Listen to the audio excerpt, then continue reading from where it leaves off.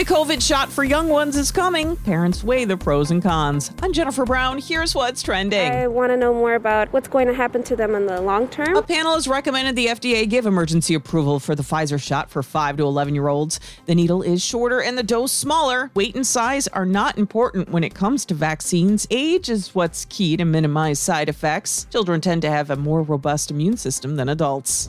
Find yourself pulling out your COVID vaccine card more when asked to show proof. The latest iPhone update allows AppleWallet users to include their vaccine card information in their phone. It comes with a QR code too. Full vaccine details are only accessible when the device is unlocked.